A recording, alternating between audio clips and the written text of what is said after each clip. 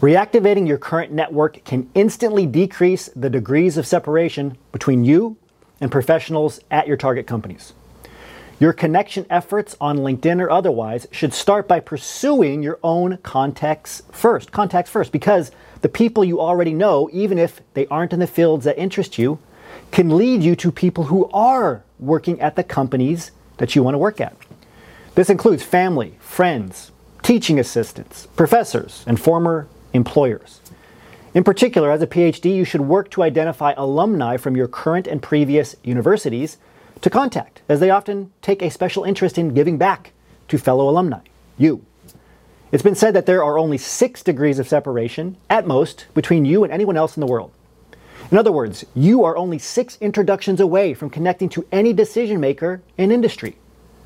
Of course, you're likely only 2 to 3 degrees of separation away from numerous industry gatekeepers and decision makers. You might only be 1 degree away. This is because, whether you know it or not, you are already in the industry you want to get into, at least in part, because you already have or are about to have a PhD. You are already trained at the very highest level in your field, which gives you credibility in related fields. As such, start your networking efforts correctly on LinkedIn by connecting with other PhDs in industry roles. You can cross off many of the aforementioned 6 degrees of separation and quickly gain exposure to decision makers in this way. Imagine you have a friend from undergrad who is connected to someone that works as a senior scientist at your company of interest. And this senior scientist is connected to several product managers at the same company. As a result, when you reconnect with your friend from undergrad, you're reconnecting, secondarily, to these product managers, because they are already your second-degree connections. Perhaps one of these product managers is connected to a medical director at your dream company and in your dream industry position, which might be to become a medical science liaison. Now, by reconnecting with your friend from undergrad, you have activated your third-degree network too, which is this medical director, right, that is part of your overall network and is only 2 introductions away from giving you a referral to your dream position. In both cases, your chances of successfully establishing a professional relationship with a key decision maker go up dramatically by reactivating your network. But by refusing to reactivate your current network and obsessing only with those people you have yet to connect with, you fail to leverage your current shared connections, both those in your secondary and tertiary network, who can get you a job referral in a very short amount of time.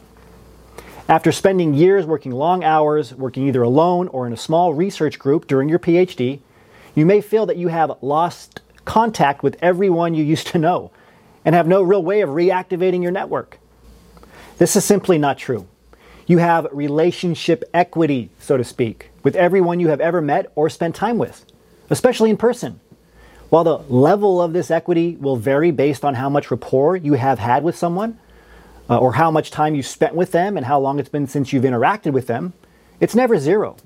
You can easily build on this relationship equity by reaching out with the right networking script once you open your mind to the connections you already have.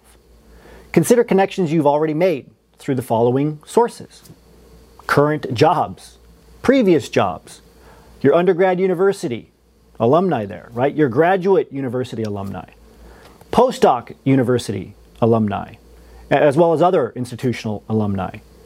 As we talked about, family, people from school, high school, college, grad school, volunteer organizations, sports teams, right? Band, orchestra, choir, clubs. You may even contact people from places of worship, interest groups.